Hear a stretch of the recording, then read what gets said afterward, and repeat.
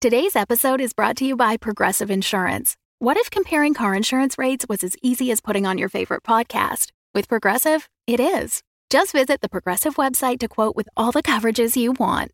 You'll see Progressive's direct rate, then their tool will provide options from other companies so you can compare. All you need to do is choose the rate and coverage you like. Quote today at Progressive.com to join the over 28 million drivers who trust Progressive. Progressive Casualty Insurance Company and Affiliates. Comparison rates not available in all states or situations. Prices vary based on how you buy.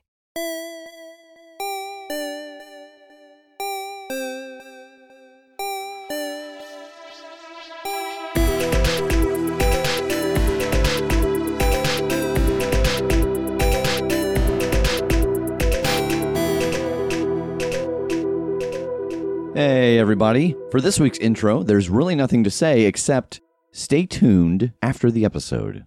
It's time to let the recap roll. Do you know the name Grigori Nash? He sent those Formians after me. Why? 'Cause he wanted this. And in a very sharp movement, snaps the wrist to the side, but it pops. And you can see that there are some fairly intricate levers and pulleys and cogs inside of his arm and his hand. And there's a hollow that he pulls a rolled up piece of paper out of. We could follow these other crystals and try and take out Benari and or Nash at the same time. I don't know about y'all, but I've been awake for a day and a half. You know, until we come up with that plan. Might be tomorrow, might be over the next few days. I don't know. I could take you back if you want to go back and get a taste of city life for a while and come pick you back up when it's time to, ride, if that's what you want. Or you can just stay here with us. I suppose it makes most sense to stay, and I think someone needs to keep an eye on the old man that has a little more of an objective eye. And from inside Eston's lab, you hear Grandpa Tincher. No, stay back. No. Booking it to where he is. Sprint down the hallway and into Eston's lab, and you see Grandpa Tincher on the ground looking towards the room of teleportation. In the doorway stands Kolvar, and he takes a step forward. It might be too late. And he falls forward, and you see 3 arrows buried in his back.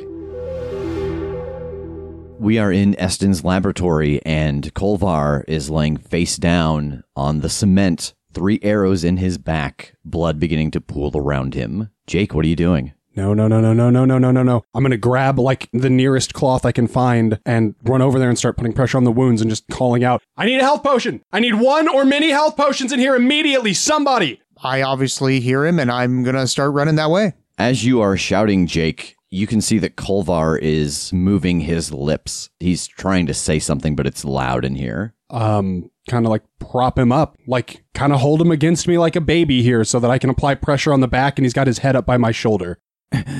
Benari, he's got them in the ritual. It begins when the sun goes down. Hey, I don't know what any of that means, okay? I need you to hang on so you can explain it to me. I don't understand. You're the smart one. You've got to be here. It starts. It's why you're here. And it seems like he stops breathing.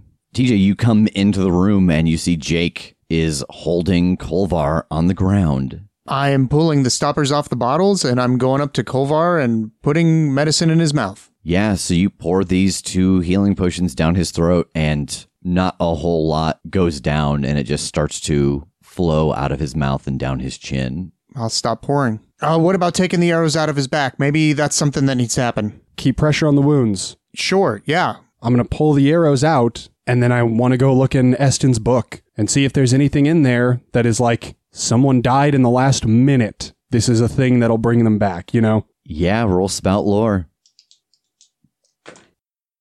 5. You flip through the book, and you do find one thing that could be used, but he will not be the same when he comes back. I'm not going to do it. He was a prisoner in a body that wasn't his for a long time. He has suffered, and I'm not going to take his agency away from him again like that. So I think I'm just sitting there holding him and just, come on, cut a deal. Cut a deal, you stupid bastard. Death will let you come back if you just agree to his terms. Do it. As you're shouting this down at him, you feel just a little bit of movement against your shoulder. It takes you a moment to realize that it's Landara's hand on your shoulder. Come on, Jake. I think we need to take care of the body. She's right, Jake. Maybe it's a long deal. Just chill out for like 5 minutes. Maybe Death's got a doozy for him. Give him a minute. All right. And she sits down on the ground next to you. He's supposed to be the smart one. Why wouldn't he come back? Maybe he was the smart one. He got you the information? Yeah, I'll stand up and I don't know what I'm going to do with him. But for the moment, I guess go like lay him in one of the beds and cover him up. You go down the hallway and Landara follows you and opens up the sheet so that you can lay him down. And I need to gather Tass and TJ back up. Yeah, it is right about the time that Tass was going to be waking up anyway. And so I think we find the three of you in the dining room.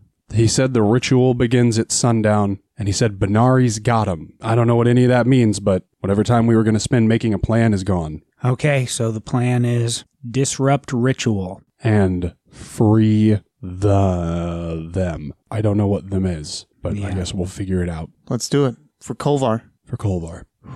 Is Landara coming with us? I'll ask. I guess as we start to do prep to roll out here, whatever, gearing up, I'll go find Landara and ask her. Yeah, she is in the room with Kolvar, and she has removed most of his things and set them on the neighboring bed. And she's cleaning the blood and dirt off of him with a washcloth that she's dipping into a pot of warm water. We're out of time. I don't know what he said means, but the ritual begins at sunset. I don't know what the ritual is, but he wouldn't have died for it if it didn't have to be prevented. So I don't know if this part exactly is your fight. I don't know if you want to come along. I get it if you don't. I appreciate it if you do. And as you say that, she is tucking Kolvar's arm under the sheet, and you see that he has a metal bracer that he is wearing, and it has the other black gem inlaid into it. Yeah, I think you're right that if I can do what it is that Death asked, it seems like it's going to be easier with all of you than waiting it out and trying to do it myself later. Okay, then let's go gather the troops and, I don't know, overthrow a monster, I guess. Before we leave the room, I'm going to take that bracer off his wrist and tuck it away somewhere like on my belt so that if we need it, if we come across somebody who needs to get out or whatever, I've got it. I can give it to someone. Okay. And I think that as you are all getting things around, that Grandpa Tincher comes up to you, TJ. I don't know where exactly you're going or what you will do or how long it will take, but in case you get a chance to go home, you should take this. And he pops his wrist back open again and holds out the paper. Grandpa, I'm going to go face the guy that we don't need to have this, so putting this on me is probably the worst idea. But what if he's got a way home? At least he doesn't have this. Yes, of course. I see that now. All right. Well, it's good to see you, Grandpa.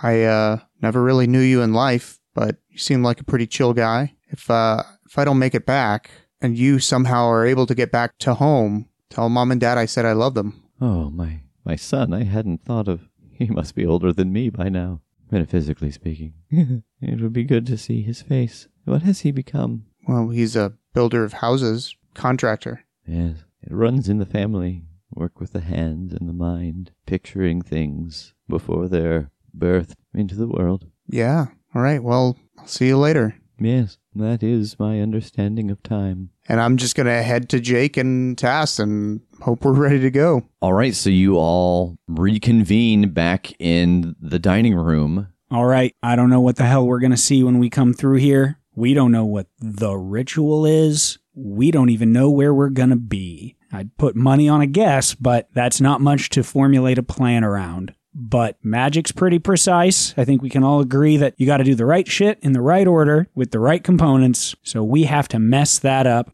I think priority one is getting people out. I mean, yeah, if there are people that need getting out, right? We don't know. This is a lot of assumption. This is a whole lot of if, but it sure sounds like what he was trying to say is that there was someone else there, and my guess is they're part of whatever this is. So getting them out, hopefully that's going to stop whatever they're trying. Okay. Everybody keep a potion or whatever in your offhand, because I'll hold up the gem. This is going to hurt, and we want to be tip-top still when we get there. Yeah, it's a real good call. I'm just going to pull out one of my insta-welds and have it in the left hand, gem in the right. Got any more of those? Which ones? Not mine. No. Yes, plenty. All right. Yeah, I'll actually hand her 3 potions. Fucking yeah, amp her up, dude. Whatever. We got 100 of them. How many? We have 19. Give her 5. 3's enough. It'll be fine. Fine when Landara fucking dies. Just know it's on you. And I assume this is all happening in front of Landara. She's just like watching you debate how many potions to give her in her imminent death. We've got a very tight huddle going on that she's on the outside of. We're like the old cartoon where like all three of us are huddled and then like one of us peeks up, looks at her, kind of like eyes her warily, then kind of returns to the huddle again. And it's just like that constant like, somehow she can't hear. Yeah, so she takes those potions from you and then holds up the gem. All right, say when. 3, 2, I'm looking around to see if anybody's got an opposition. 1, go. Crush. And you all crush these gems in your hand, and there is a jolt of black energy that surges through your palm and up your arm, and everybody takes 3 points of armor-defeating damage, and then you are gone. You all appear together again, and it is bright. And as your eyes clear, you can see there's an enormous stained glass window, and the sun is coming through it as it begins to set. And you're in a great hall, standing in the center of a metal circle that has been inlaid into the floor. The room is lined with soldiers on each side, and directly in front of you is a man sitting on a throne. He has short, black hair, and he looks almost exactly like Grigori Nash, except gray features and black hair. Welcome. I think I slowly drink my potion. I was going to say, yeah. I think I just hit the insta-weld. Drink a drink a drink. All right, everybody roll Defy Danger with Dexterity. I got a 7. I got a 9. 10. So everybody's able to drink their potion, but the retinue of soldiers on the sides all take about a 5-foot step in and lower their spears in your direction. I would have been happy to offer you a drink if you needed something. Sorry, that just hurt like hell. Had to take the edge off. I feel good now. Are you Benari? He smiles and gives a half bow. Baron Adenok Benari. My name is Jake. I think you know that, maybe? Yes, I've heard of you. Oh, good. I didn't want to seem like I was egoistic, but I assumed. We are here in your beautiful court. I love your stained glass. By the way, what is being depicted here? Oh, that is the moment where my grandfather sacked the castle of the neighboring baron, who stole his daughter, my mother, and forced her into marriage. And you see this all very nicely depicted in stained glass. There is a very muscular undead holding up the head of another undead with long white hair and a castle in the background that is burning. Wow. Yeah, I can see it. Yeah, beautifully done. Beautifully done. My compliments to the artist. Well, we're here to prevent a ritual. We always thought truth was the best course. I could not think of anything else to say. I imagine that reaction is in character. Like you just turn to the rest of the team. I couldn't think of anything else to say. Oh no! Made so many bad choices. Is there, in my accumulated knowledge with Honan, is there like a point where the Dead Isles has like a code of chivalry, or at least some kind of code where if I were to challenge someone to single combat, that they would be honor bound to do that? Roll Spout Lore. All right. 7. So the thing that you know is that there is, but you would have to be a leader here also. Oh, so I would actually have to be an undead person or undead lord of some sort. Yeah, you'd have to be a lord or a baron within the Isle. Gotcha. You all seem uneasy. Spears down, spears down. And the soldiers in one swift motion reposition their spears. Over his shoulder, through the stained glass window, you can see the sun getting lower. I may just not have a clear understanding of the situation, but why aren't you just killing us right now? Well, that's not how we operate. The Dead Isles is part of the Free Nations. We welcome visitors from all over the world. It would have not been looked on favorably if strangers came to my lands, my home, looking for an audience, and I just slayed them. I appreciate that. I'm going to glance at my 3 friends here. Should I just ask about the guy we're looking for? I don't know. God help me, I don't know. Well, we've always told people the truth, and that never, ever turns out bad for us. I will hit you myself. I'll turn back to Benari. I was not expecting all of this, so I guess I will just ask. Do you know Grigori Nash? Yes. Are you friends with him? That is a difficult question. Friends with him? We are different enough that I wouldn't consider him to be me. So, yes, perhaps. Do you by chance know where he is at the moment? Of course. Okay. Where is that? Oh, come now. I know. It's worth a shot. Fellows, a little breathing room, if you please. And the soldiers in the room pivot in place. 5 on each side move to the front of this large hall and exit out the door. And the other 5 on each side exit towards the back to some doors behind the throne. And 2 of them, 1 on each side, post up there and just reassume their position. So he just sent out all but 2 guards? Yeah. Now he doesn't stand a chance. Yeah. I think like out loud, I just go, God, power move. You all seemed a little on edge, as I said. I thought maybe fewer threatening elements in the room might put you at ease. Well, I doubt we'll get to ease, but I have to say I appreciate what you're saying here. Look, you know him, you know who we are, you know that we're at odds with him in probably no small way, but we have no beef with you that we really know of. The long and short is, we have to stop him from being here if we want to get to where we want to go. So, is there some kind of deal we can cut with you to get a little information and find him sooner than later? I have bad news for you.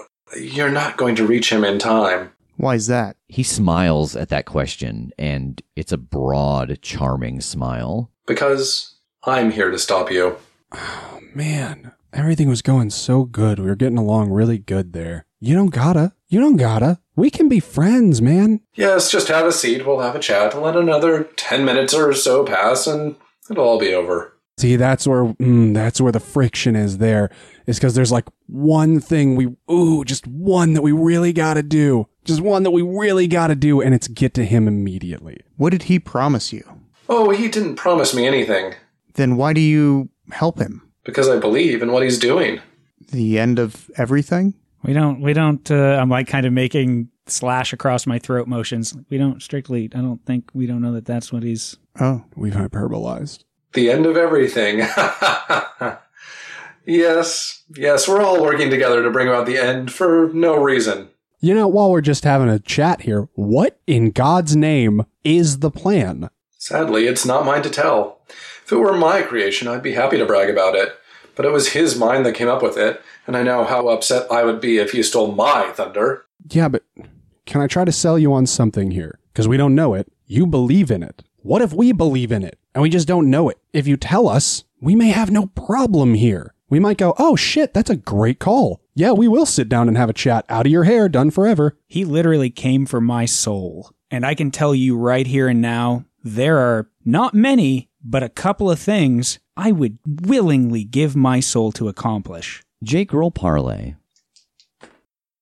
4. Something tells me that you just wouldn't see it the same way I do. We have different priorities. And he holds up his left hand, and he points at the wall, and he starts swirling his hand around, and some blue light appears on his fingertips, and it looks like a window appears on the wall, and you see Nottermore by the bay.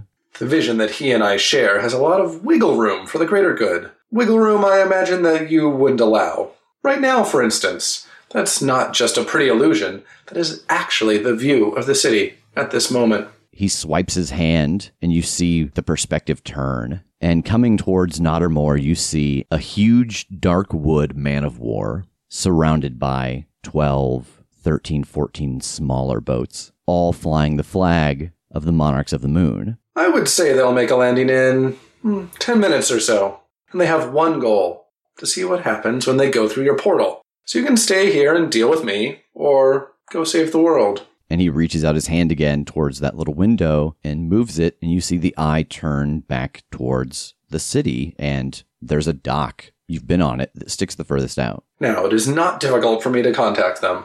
If, before they make landfall, I see the 3 of you standing there, I'll call them off. By the time you're able to make it back, Nash will be finished, and you can all go home. Do you mind if we huddle for a moment?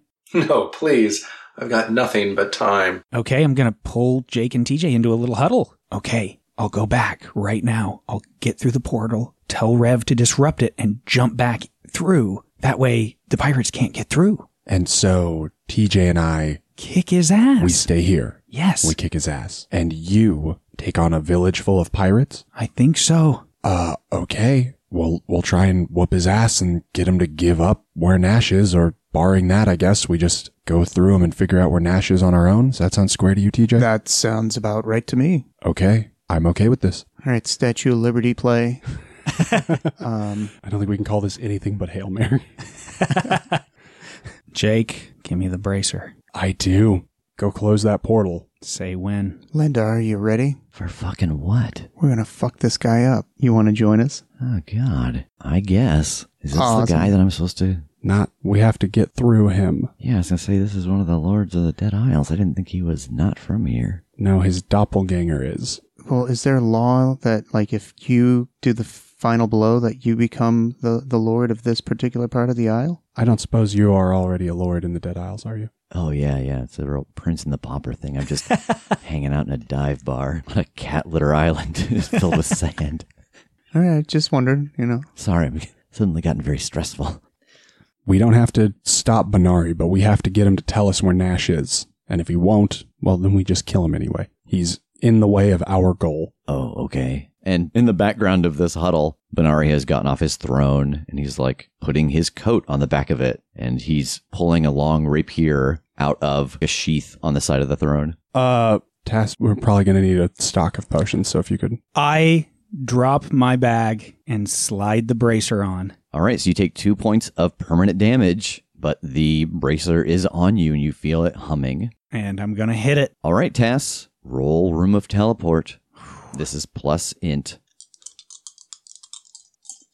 9.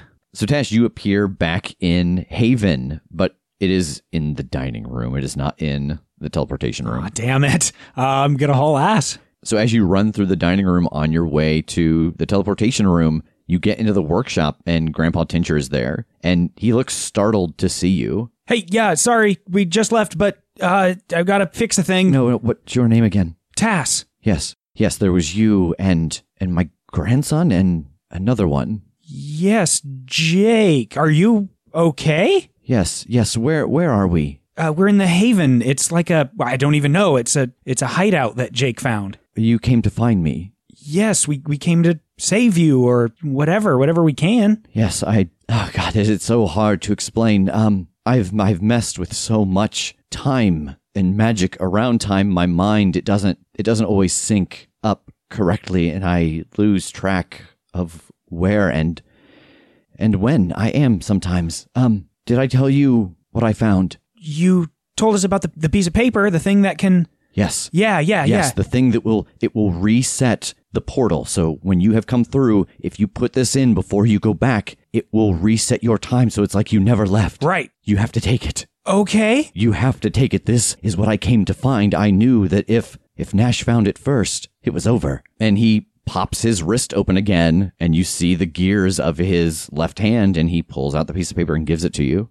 Oh boy. All right. So when you get ready to head back home, throw this through, and it will be like you never left. Your time will snap back to the moment you left. But don't do it till you're ready to go back, because the world will still go on. Like I said, I've had a lot of experience, a lot of time trying to figure out how the time works. This essentially is a rewind. It's a saved place for where you were.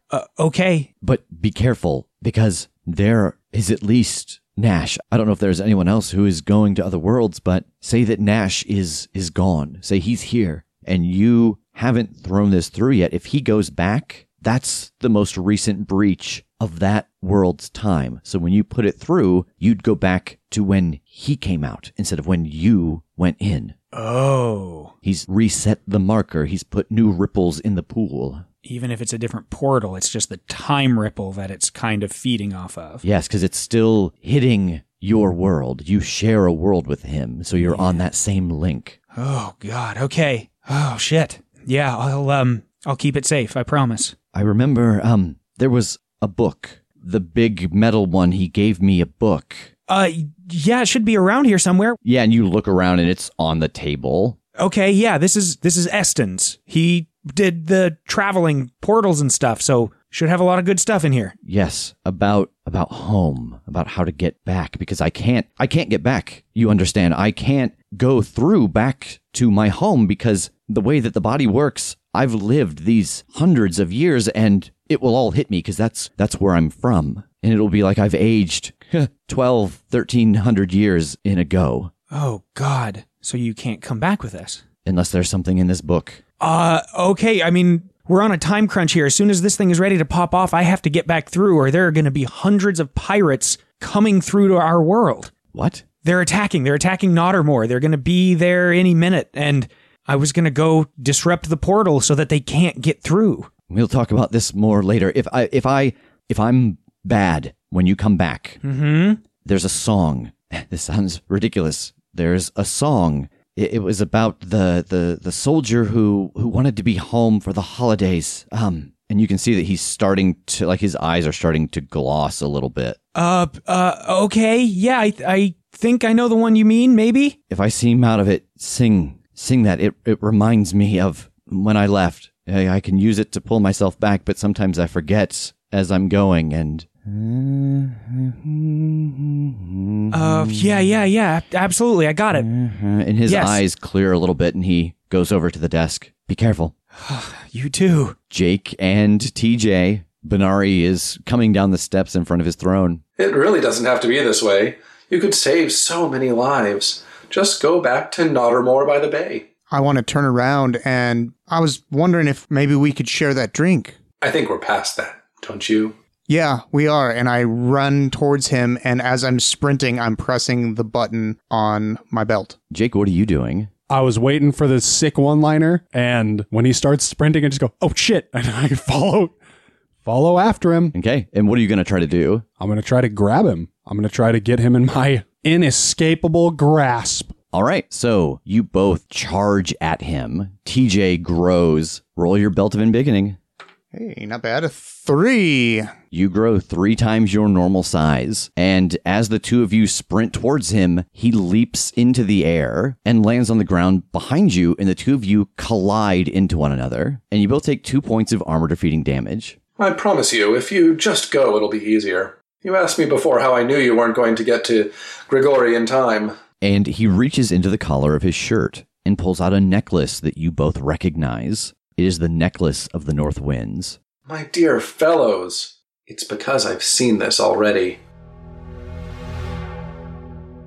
So now for a moment behind the curtain, the Necklace of the North Winds, as some of you might remember, grants its bearer a vision of the next 24 hours. And if they do something to change the outcome of an event they saw that day, then the vision they saw is void now, as things will now play out differently. So I needed to figure out how to make a fair combat with a character who is in possession of this necklace. So what I decided to do is I have written down what I think your first moves would be in combat against Minari and sealed it, and it is in that envelope that has been sitting in front of my Game Master's screen here. So if I guessed correctly, that means in his vision, he anticipated what you were going to do and is able to use any of his moves or powers or magic items that he might have to defend himself. If what I guessed is not correct, then he didn't anticipate you, and if he wants to avoid or counter what you're about to do to him, it means the necklace showed him this outcome, and he is actively using the knowledge provided by the necklace to avoid it. So his vision of this day would no longer play out now. So if you would please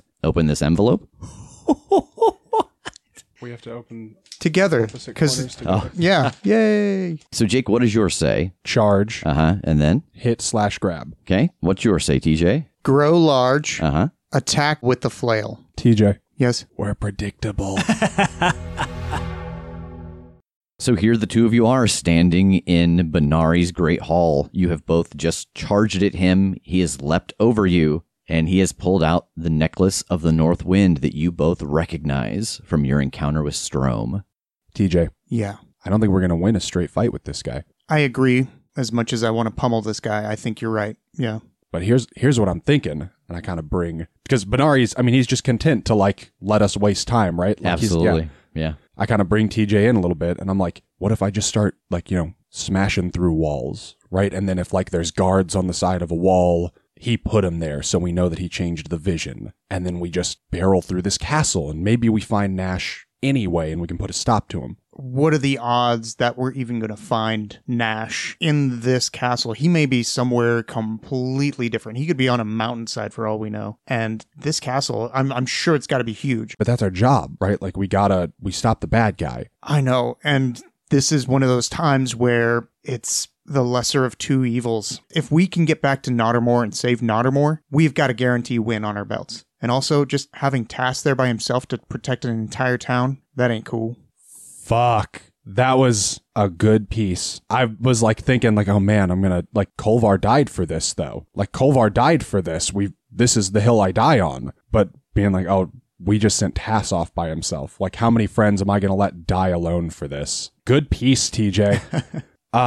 I think that's it. I think that just stops me in my tracks. Like I might have been preparing an argument and that's the end of it. All right, we'll get out of here. I'll turn to Landara. He's got a fancy necklace that means he's seen this entire day. This fight was lost before it started. We got to go. If we go back to Nottermore, he'll spare it. Yeah, what about that Nash guy? I thought you said he was the one that I had to have your help with to get rid of. He's going to do his whatever they're doing, and then his business here is done. And we lose, but he'll leave, and we'll leave, and your job's done. You did it. And she turns to Benari. Hey, is that true what he's saying? Is your buddy going to leave when he's done doing whatever he's doing? Yes, he will most assuredly be gone once he is finished. He has, after all, got other irons in the fire. The best we can hope for is that we can find a different one of those irons and maybe quench that one instead. All right, well, let's get the hell out of here then. This place was dead anyways. This place was undead anyways. I'll turn back to Benari. Okay, we can't beat you. I get it. We'll go back to the docks. You call off the pirates. You have my word. I hope so, because if you go back on that, there's not a force in any universe that will stop me from coming for you. And I'll grab TJ and Landara and take us back. And the three of you appear back at Haven inside of the teleportation room. And TJ, you are back to normal size. And just outside of the door, Tass is standing talking to Grandpa Tincher. And Grandpa Tincher has just turned away and started thumbing through Eston's book. That was quick. He had Strom's necklace. Shut up. Yeah, there's no win. This is the only guaranteed win we have. We go back to Nottermore, we stop the pirates. And Grandpa Tincher turns around at your voices. Thank you all for coming to save me. I don't know what I would have become if I had been stuck just in that prison for what seems to be an immortal life. He's a little more lucid at the moment. Yes, it comes and it goes. After about 900 years, I started messing with magics that I probably should not have to try to figure out a way to get home. And messing with that type of magic, it affects your brain and your perception of things. Wait, did you say that he was able to see the day? Yeah, he's got this necklace that we encountered back home. It's called the North Wind, the Necklace of the North Wind. Necklace of the North Wind. That's how I lost this hand, was trying to get the Necklace of the North Wind. Oh my God. Were you like helping Benari or anything? How did he end up with it? He's the one who took my hand. Oh. Yes, it was kind of a race for it, and I got it. And I was just a little, I don't know, delusional of, I have beat someone else who's looking for an ancient relic, and I did not think that his next move would be to spin around and lop it off at the wrist and take the prize. This guy's really just gotten all of us dead to rights at one point or another, huh? Yes. Nash has been feeding him. They share information amongst one another because some things that exist in your world exist here. Not all things, not many things, but some things, and it's the same across all of the worlds, I think. I haven't seen it myself, but there are things that reoccur and reappear, and Nash seems to know what things are in what worlds, so he knows where to go to find what he needs. I came here to find something about him. I thought foolishly that this was the only place he was coming, and so I thought I could come here to get information on him, and I trapped myself. I couldn't get home. Well, we'll work on that because we want to make sure that you can come back through without melting. But right now we have to go save a town. Yes, go. I will look over this book. It may have answers. Just even flipping through the first few pages, there's many details here on many other worlds. And as he turns back to the book, your gem is ready to go again. Okay, I can go through. I don't know if that's enough. We're doing a full stop then? Just stopping the pirates? I think TJ was right. I think it is the guaranteed win is the best course of action. Yeah, you're right. We almost put a lot of people on the line, but the needs of the many just shifted, didn't it? Yep. All right, do we all three have to be there? Yeah, we have to be on the dock, and he's got to see us. You can go ahead, though, if you want. Maybe at least warn Yaga in case he goes back on his word. Yeah, all right. All right, roll remove teleportation. 7. All right, Tass, you appear in Nottermore, not at Baba Yaga's house, but inside the likely pair, the bar where you met Nyx. God, close enough. And I'm going to run out and just head to Baba as fast as I can. Matter of fact, I will probably turn into like a hawk and fly just to do it faster. All right, roll shapeshift. 7. All right, you get 2 hold.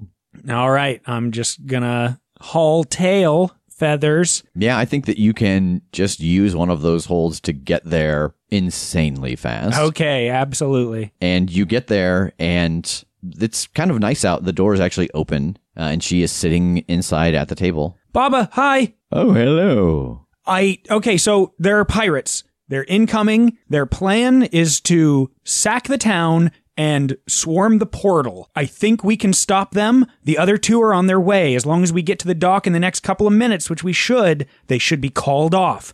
But in case somebody goes back on their word, I don't know what the hell to do to defend this town. So, cheers, letting you know, heading to the dock to try to stop it. All right, good luck. You too. At this time, I think that your gem is ready, Jake. Okay, then I'm going to try to take us straight to the dock. All right, Jake, roll teleport. 11. The 2 of you vanish and reappear at the dock at Nottermore, and you look out to sea, and the naval force of the Monarchs of the Moon is bearing down on you. And actually being here now, there is the sound of drums coming from the ships and the din of panicking people behind you. But all that sound seems to fade away as you see this hulking figure walk up to the front of the man-of-war, and it tilts its head back to the sky and lets out a long, deep howl that cuts through the air.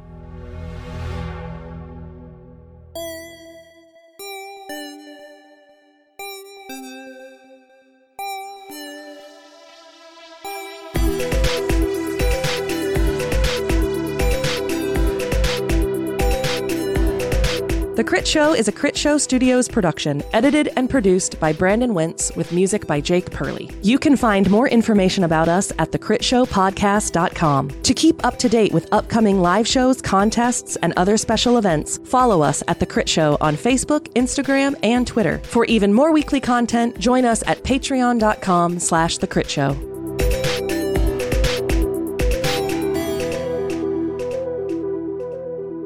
So we're here after the episode with our very special guest who was kind enough to voice Benari for us, one of the creators of Dungeon World, Sage Latora. Thanks so much for joining us. No problem. I'm happy to be here, and thanks for having me. This is super exciting. I had never done any work like that before, and being able to drop into somebody's game kind of remotely, what an experience. Anastasia, who listeners are familiar with, she has created some drinks for us. She's also the namesake for one of the mentors for the team, happens to be a friend of Sage's, and she was like, oh, are you going to try to have a guest for Dungeon World? And I was like, oh yeah, they're probably too busy. She's like, I know Sage, you should contact him. So Anastasia, when you get here, thank you for telling me to email Sage, because now he's talking to us, which is super exciting. So first off, can you talk to us a little bit about the process behind creating Dungeon World? Like, what was your mindset? What was your initial desire behind this? The funny part is the initial desire was actually to play the game. So at our local small convention here in the Seattle area, Go Play Northwest, oh gosh, 7+ years ago. Like the game is about 7 years old now, so something more than that.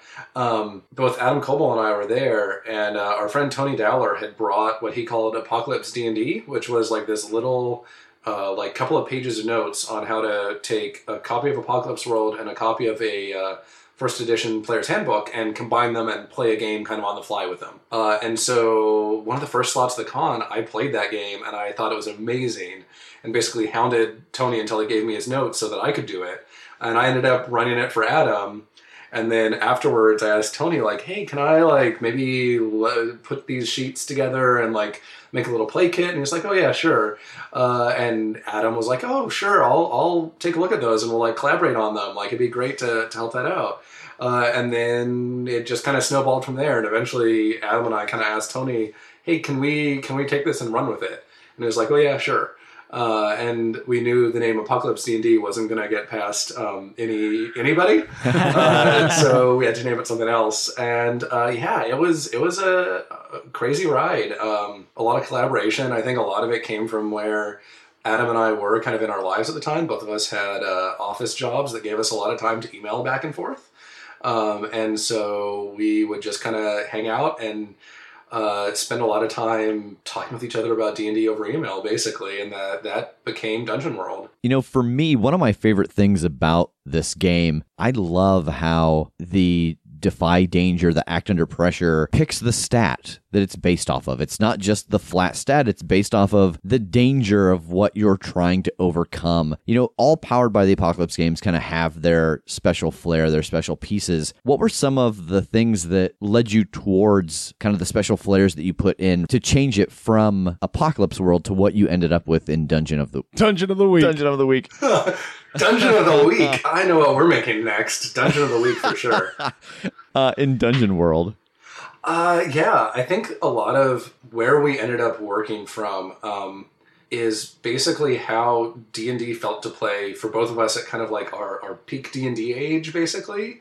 For me, that was like late high school. I had a couple of friends. We'd meet up every week and play for like an entire afternoon. And then sometimes more on the weekends. And a lot of it was trying to unpack why that worked, and what was special about it, and then finding other ways to represent that. Like I think Apocalypse World is a great way to think about game design, and so it was the right lens for us to take all those experiences and think about how do we make them happen in kind of a more direct way. My experience with going back to the D&D that I first played, which was 3rd edition, is it doesn't really do much for me anymore. And so trying to unpack why that is, like I've changed for sure. The game hasn't really changed, but why do I have such fond memories of it? Why was it so great then? And how can I cut to that part of it? And kind of fit that into the time that I have now. You know, I used to read through at one point pretty much everything that Wizards put out for 3rd edition. I would at least skim through, and that was quite a collection. And these days, I'm lucky if I can keep up with a few games that are coming out. And so finding the mechanics and the gameplay that can fit into the time that I have and get straight to the point was a big part of it. So when you're building a game, what is like the most exciting part for you? Like what's the thing that really kind of gets you jazzed about creation? I think there's a few things. Like there's the moment when you have an idea that like cracks something. That is one of my favorite like parts of design, is when there's something that I've been stuck on for a while and I don't know how to make it work, or I don't know how to solve this problem, and then something just clicks into place and all of a sudden I have a solution. And honestly, half the time it's not even the right solution. I play it with somebody and it's like, oh no, that didn't actually help at all, never mind.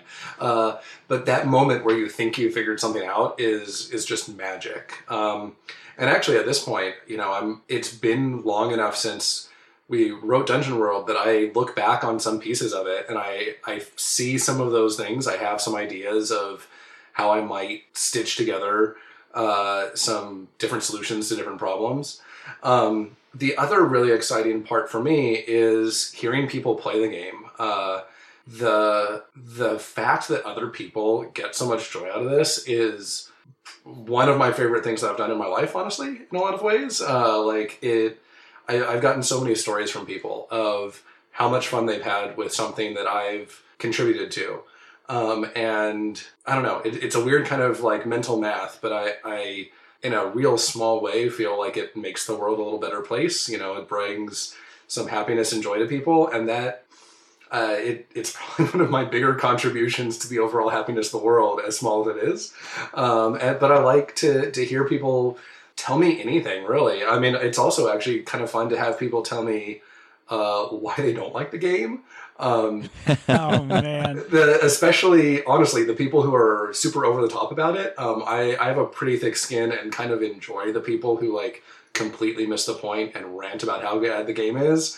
And so like anything, just knowing that these ideas provoked a reaction from people, and that reaction was mostly positive, is still something that I'm really proud of. I think one of the elements of this game that's really unique, especially compared to some of the other games that we've played through, is the way that it's not just a shared narrative, but there's also so much shared world creation. So many of the moves result in the keeper saying, how do you know that? Why do you know this? Was there any particular intent behind that other than just helping everybody be more a part of the storytelling? There's a couple levels of intent behind it. So the first level of intent, I actually have to give a lot of credit to John Harper, author of Blades in the Dark, several other great games. He, especially around the time that we were working on Dungeon World, John's part of my regular gaming group, so we were gaming one night a week and then hanging out at a bar one other night a week. And so he's kind of the silent third partner of Dungeon World in a lot of ways. But the way that he runs games, he does that a lot. It's a mental flip that takes some people some time, but like when the rules say something happens and you're not sure why that makes sense, you take a step back and ask everybody at the table to figure out, okay, the rules have told us this happened. How do we know that? Like, how did this flow from the things we already know? And so when designing Dungeon World, a lot of that kind of got baked in without me necessarily thinking about why. It was just kind of our table style at the time. And since then, as other people have encountered it, and for them it's not what they're used to, it's made me think a lot more about why it works. And I think a lot of that is that the magic of role-playing games is how many different people are at the table and bringing their own perspectives. And you don't have to always be coming up with the most amazing creative thing. By having those kinds of questions that ask somebody at the table to add something, you're getting something that isn't from your own head for everybody else at the table. And that always has a little bit of magic to it. It's never quite what you expect. And it's part of how, in addition to, dice and other types of randomness, you keep a lot of the unknown in the game. Because you're drawing bits and pieces from every person at the table, and that means that what comes out isn't any one person's vision. It's something that's kind of new and interesting to everybody. And so that's kind of why that style works, I think. I mean, 90% of game design is finding something that's fun and then trying to understand why it's fun, and you're never going to get all the way there.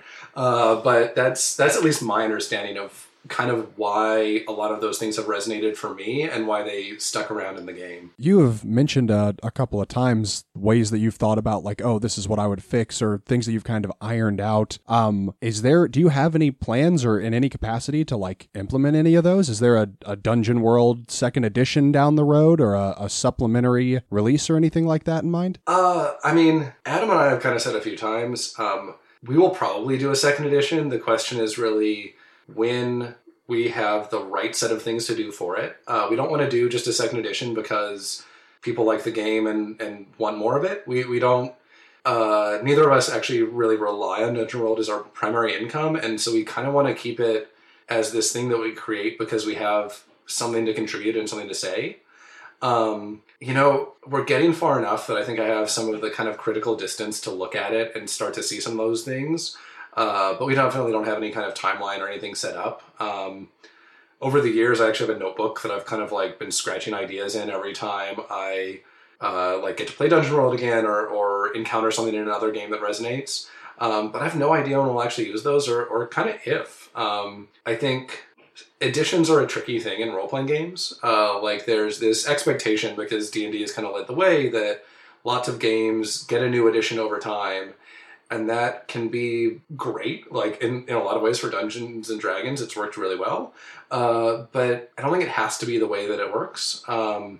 Which I guess is a really roundabout answer to say, like, probably someday, but we don't know when. No, I love that. I mean, I think there's a lot of integrity to that answer. Just like, oh, I don't just want to do it because it's expected. I'm going to do it when there's a good idea. Like, you hear about film directors that have that mentality, and it's always a strong idea to have. I really respect that concept in game design. Well, thanks. And take myself down a notch is also kind of practical in that, like, if making a game is a lot of work, and if we're going to put in that amount of work, it's not just going to be for churning out another hunk of paper for people to buy. Like, I want, if I'm going to put that much time into something, for it to be something that there's a real strong kind of like need from me as a creator for it to exist.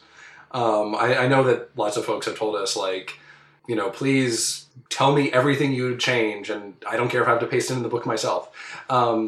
But I really want it to be something that maybe captures a little bit of that magic of creating it the first time. I kind of talked earlier about how great a time period that was, kind of collaborating with Adam on that.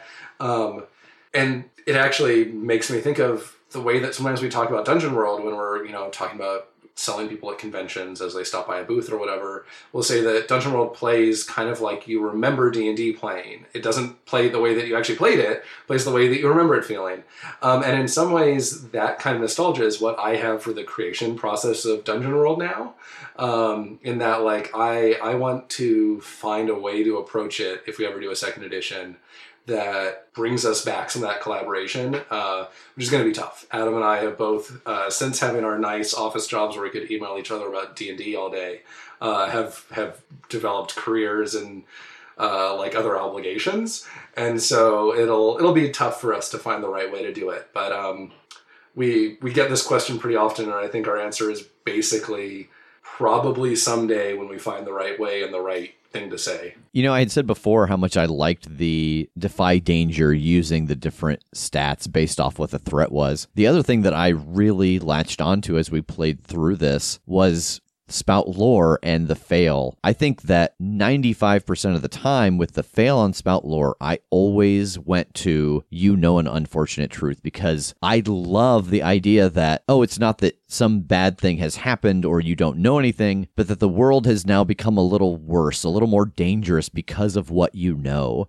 And so that was something that I loved and latched onto. Someone in our Reddit pointed out that that's the only one I ever really went to, because I thought it was just such a great narrative device, that the world literally changed and becomes more dangerous based off this roll. And it changes all over the world now, not just in this one moment, but if, say, they're rolling a spout lore on a troll, now all trolls in the world work this way. It's not just a bad moment. It's a much worse environment now. Is there something just off the top of your head that, you talked about the things that you would change? What's something that you made in here, a move or something that you loved and you still love it? Oh man, there's actually a lot. From a very practical design perspective, I think most of the core moves of the game are pretty much ideal still for me. I maybe shooting myself in the foot in that, like, if we ever get into this design process, maybe I'll figure out better versions of all the basic moves with Adam's help. I can't think of a time where we needed to roll a move and we weren't sure which one to use, which is not always the case with Powered by the Apocalypse games. Yeah. A lot of times you get a move and you're like, well, this is kind of right, or it kind of answers my question, but not quite. But I never feel like we encountered that. Yeah, like, I think for the most part, our basic moves work really well. And the only reason I realized the way that I phrased that made it sound like Adam helps and I do it. But what I mean is, like, somebody else's perspective can knock you out of kind of what you're thinking and give you a new way to look at it. And so, like, yeah, I think the basic moves probably not an area that I'd immediately go to. There's a few very specific little bits of the game that I would have a hard time touching. Like, of all things, the invisibility spell. The way that the invisibility spell is written is a super long-running joke between Adam and I, because basically people kept on asking us what invisible means, because they're coming from Pathfinder or D&D or whatever, where it's like invisible has these very specific like dice effects. And in Dungeon World, it doesn't. It means you're invisible. Nobody can see you. And so, like, the spell literally says, like, you're invisible. Nobody can see you. And, like, little bits like that, I think are going to be the kinds of things that I associate with the game. That to me kind of go back to that collaborative process and go back to the voice we have for the game. I think one of the aspects of Dungeon World that really resonates with people that comes through in the writing of the book, in the names of the moves, in pretty much every part of the game is kind of the voice that we have. And we spent a lot of time thinking about what our take on kind of the dungeon delving adventure genre is. And that voice, I think, is the most key thing. You know, even if I'm completely wrong and Adam has some like burning insight that makes me realize all our basic moves are awful, and you know, some editor tells me that invisibility actually has to say more than you're invisible. Even if all those things change, I think the voice of the game is in some ways the constant. Like, that's the thing that to me is more Dungeon World than any given mechanic or any set of classes or any part of it, is kind of our perspective of dungeon crawling adventure, which is this combination of kind of like lighthearted moment to moment, but with the actually very dramatic setup. We realize Ghostbusters is in some ways kind of the canonical Dungeon World movie, in that like it's a comedy. There's lots of like messing around and goofy action. But when you get right down to it, it's about like the potential basically end of the world. And people literally saving the world. Like if you pulled a different soundtrack and stuck some different actors in, it's a drama. And that's kind of where Dungeon World lives. It lives in the fun, light action, but with potential consequences that are a big deal. And it does that in a way that's maybe more pop culture aware than a lot of kind of fantasy role-playing games. There's a real through line in fantasy role-playing games of like Tolkien-esque purism, where you're like, we created our entire fantasy world and it describes everything about the entire history of everybody. Whereas our text and the way that we wrote the game brings in a lot more references to everything from like Clerks to Metal Gear Solid. Like, Yeah. And that I think is part of the voice that hopefully we'll never lose, even if we come back to it. I think a very clear byproduct of that is just this sense of accessibility to playing it. Not just, I got a reference, but obviously Powered by the Apocalypse is going to be a little bit easier to access anyway. But I just think of every time I glance over so many of these crunchier games that I feel tired. I'm like, oh gosh, it's going to take me a while to want to play this until I can build a character over hours and hours and hours and then be excited to play it. But, even when we built these characters, we even took away a little bit of our own choice on purpose, just for, the story. But even with the choice we left ourselves, we were sitting around the table going, God, I don't know which thing to pick. They're all so good, because it just felt accessible.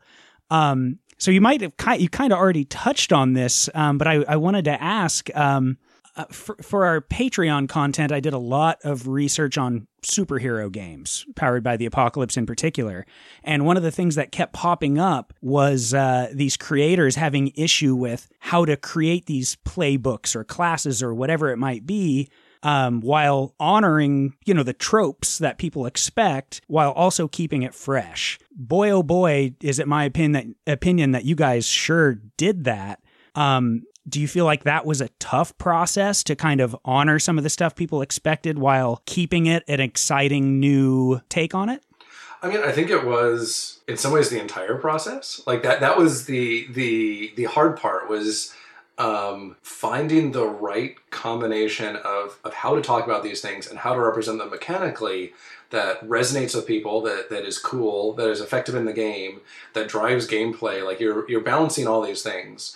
And that's part of why the collaboration to Dungeon World is super important. Like Adam and I both bring different things to the table, and the game is so clearly a mixture of both of us that like we couldn't have done it another way, pretty literally.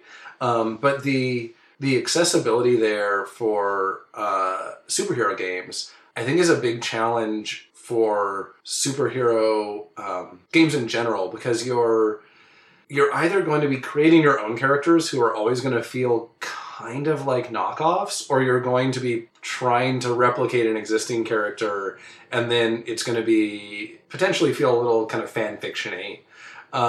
Which there's some awesome fan fiction, but fan fiction in the I don't even want to use it in the pejorative sense. It's going to feel a little imitation, I guess, is what I'm trying to get at. I think it's certainly possible to do right. I have a couple of kind of insights into this from a couple of different other designs that I've worked on. So actually for Blades in the Dark, I have a light hack of it that is supervillains, especially low-level supervillains in a big city with big heroes. And the way I approached the playbooks there, I tried to make sure that every playbook represented at least a few different villains that I could think of that shared something in common in some way, and made sure that the moves really clearly called out, like you could kind of see aspects of these different villains all there, so that you start to see both a through line and the different ways that you could kind of branch out. So you could make the character who is kind of the Superman analog, the evil Superman analog. Well, evil, the not law-abiding Superman analog, let's say. But you can see elements of various other kind of like strange visitor characters there, from Martian Manhunter to Wonder Woman. Like there's moves that kind of specifically call those out if you look at them a little carefully, which is part of where that pop culture referencing really comes in. Like when you give people little kind of seeds to see where you're coming from, they start to get that connection, even if it's not super direct. You know, I'm not saying like choose whether to make the Martian Manhunter, Superman, or Wonder Woman, but you can see those elements there. Another place this came up is a design that I've worked on for a long time and is still really unfinished, called A Storm Eternal, which is basically doing Game of Thrones. It's based on, Vincent started to do his own take on Game of Thrones, called Apocalypse World Dark Age, something like that. And so with John Harper and our friends Paul and Shannon Riddle, we were playing this, and we kind of just kept on drifting it ourselves. And so we kind of came up with a name for it, and if you Google it, you'll find a few results for it and maybe my old playbooks and stuff. But the cool thing about the playbooks there is that they all very clearly can be at least kind of two characters from the show. So there's one called The Outlaw Heir, which is somebody who should have been the heir to some important land, but who has been divested and is trying to get it back. And you can look at that as either the Greyjoys or Dany. And the moves kind of explicitly call out these options. But they're also, each of those characters shows up in other ways as well. So like the other side of Dany is being kind of like the one who is promised with like supernatural powers and Mother of Dragon stuff. And that's actually a separate playbook. And so by splitting things up that way, you give people that kind of mix and match feeling of like, I can see parts of this character here, but I'm also not just making the exact character I know, which I think in superheroes is really important. Like, if you give people the playbook that really clearly lets you make Daredevil or whatever, it's going to be kind of boring to make your Daredevil with a different name. But if you find a common line between whatever, Daredevil and Batman, and clearly let people navigate their own gray area there, you start to get something that feels a little better. Sorry, I know I've been talking for a long time, but the one other thing I wanted to mention on that one, these kind of pop culture references have been really rough on the people who have translated Dungeon World. We had a really long conversation with some Italians trying to explain the Berserker joke from Clerks, and what my love for you is like a truck actually means. And yeah, it has been very tough for everybody to get their minds around it. And I think there's at least some translations out there that have been very literal and probably mean something entirely different. Do you have any new projects that you can tell us about? Unfortunately, my biggest project is very secret right now. I just had a secret meeting last night about something that I'm super excited about. But hopefully later this year, I'll get to talk about that a little bit. That's totally fair. My most recent stuff that I'll go ahead and throw out there is a game called Catch the Devil. It's a smaller, powered by the Apocalypse game, designed for kind of shorter 1 to 3 session play, in the style of like True Detective, or even a little bit of X-Files, maybe a bit of Stranger Things. So you're normal people caught up in something supernaturally wrong, and you are trying to survive, basically. You're not necessarily Cthulhu-style investigators trying to get to the bottom of something, but so trying to run away is a completely reasonable response, but this thing in some ways has you in its target, so running away isn't going to necessarily be simple. And the really cool mechanical thing that drives this, all the basic moves are the same for everybody, but each move can be wounded. So instead of taking HP damage, you take damage to your moves. And when a move is damaged, you get a worse version of it. The thing is, you don't know what your worst version is until you're in that situation. Because typically people don't know how they're going to respond to being, wounded or under stress or whatever until they're in that situation.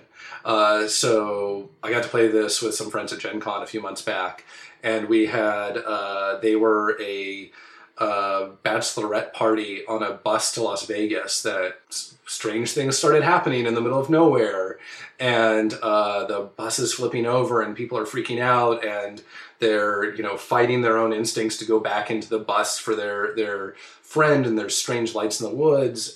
It's a lot of fun. It's been a design that I've worked on for a long time, and some friends kind of pushed me to just get it out there, and I'm really happy with where it ended up. And since it's a smaller game, it's also super reasonably priced. So if you would like to support me and my work, please go check it out. It's available on Drive-Thru and Itch. And long term, I'd love to kind of revisit it and turn it into a longer game maybe, and it'll be updated for anybody who's already bought it. So if you think you might want to see more of it, you can get it now at a cheap price. And if I ever update it, you will get even more game for the same amount of money. So with the the things that you can talk about and the things that you can't, where can people find you? Where can they follow you so that later down the road when you can talk about Secret Meeting, they'll know what's coming down the pipeline?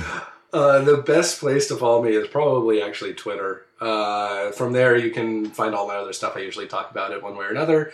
My screen name is Old Fortran, with an E and an underscore between the Old and Fortran. And my personal website is unfortunately really hard to tell people how to get to. It's Zivaforneblin, the rock gnomes, but with a dot before the IN. So if you look up a monster manual, find the strange dark gnomes, and put a dot before the IN, you'll find my personal website, which has some blog posts and stuff on it. Excellent. Awesome. This leads me to the most important question of the evening, actually. Oh, good. I'm glad we're getting there. What was your motive for excluding the humble and lovable gnome as a playable race in Dungeon World? I think mostly that with gnomes, no matter what, I feel like you're walking a really fine line on how seriously you take them. And since the game already is including a lot of not quite jokey stuff, but it is not taking itself too seriously, I think we try to be really careful with any fantasy stuff that came with too many of its own jokes. So there's unfortunately no gnomes. Our halflings are very much more like hobbitish than Kender, and we didn't have like flumphs or some of the weirder monsters, just because you're running a risk of it just becoming a like gazebo and magic missile of the darkness kind of joke, which was we didn't want to go there. Like we didn't want this to be the joke game. It was supposed to be the game that doesn't take itself too seriously, and you make jokes at the table, but the characters are not walking punchlines. which I know there's going to be gnome fans out there who are going to be really mad that I just called them walking punchlines. But it's the risk you take with gnomes. They can deal with it. You have sold me 100%. Yeah. This is a perfect argument. As a gnome lover, you get my seal of approval, and everyone else can calm down. He has a whole lineage. How many generations? I think it is 5 generations of gnomes. He has the whole family tree of the copper cogs, and every game we have played in the last... I don't know, 12 years, one of them will pop up. Oh, that's amazing. Yeah. One or more of them. Like when one of them may dies, die, their sibling shows up to take their place in the party. Yeah. They even exist in our Patreon content. You guys just haven't found them yet. Oh, no. Oh, delightful. Oh, man. It's like the strangest Where's Waldo. I have some friends who have the same thing for dwarves in one of their games. There's the hefty metal clan of dwarves, who have popped up many places. If I ever have to make official Dungeon World names for anything again, there's definitely going to be some hefty metals in there. Which, oh man, the name lists, I don't think anybody has still found all the jokes that we hid in various name lists throughout the game. I'm pretty sure because some of them were only funny to literally me and or Adam. But yeah, there are jokes everywhere in those. Well, thank you so much for joining us and for lending your voice to Benari, someone who has been plaguing the characters for over 30 episodes, and for taking the time to chat with us here. It has been a pleasure. Thank you so much for having me. And I'm glad that I could plague you all for 30-ish episodes. I'm going to take credit for the whole thing now. It's a shame because, man, I really like you, but boy, I'm never going to be able to listen to your voice again because you've voiced an antagonist now. Every decision Benari made, I've been emailing back and forth with Sage for the last in the moment at the table. So every time there was like a... Oh, man, I'm just going to take more and more credit here. Yeah, just keep it coming, sure. And we are about at the end of our time in Dungeon World, so we're going to do another Q&A about the team's time here. So if you have any questions, this is kind of a short window, but if you can get us those questions by January 31st, we will answer those in kind of our Dungeon World Q&A as we talk through our time here before we move on to the next story. So submit those questions to us through email, or if you're on the Discord, you can put those in the Other Side of the Coin spoiler channel. We'll see you next week.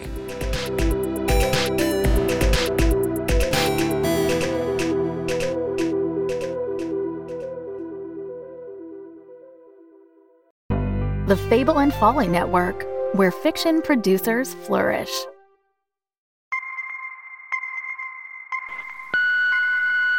Congratulations. You've reached the Amelia Project. A new life awaits. If you're not serious about this, hang up. If you continue, there's no way back. Leave your message after the beep. Enter the offices of the Amelia Project and be ready for surprises, twists and turns. Follow the Amelia team as they help their clients fake their deaths and come back with new identities. Each episode is different. Each client coming to the death-faking agency has a unique story to tell. If death and disappearances, comedy and crime, mystery and magic sounds like your cup of cocoa, the Amelia Project is the podcast for you.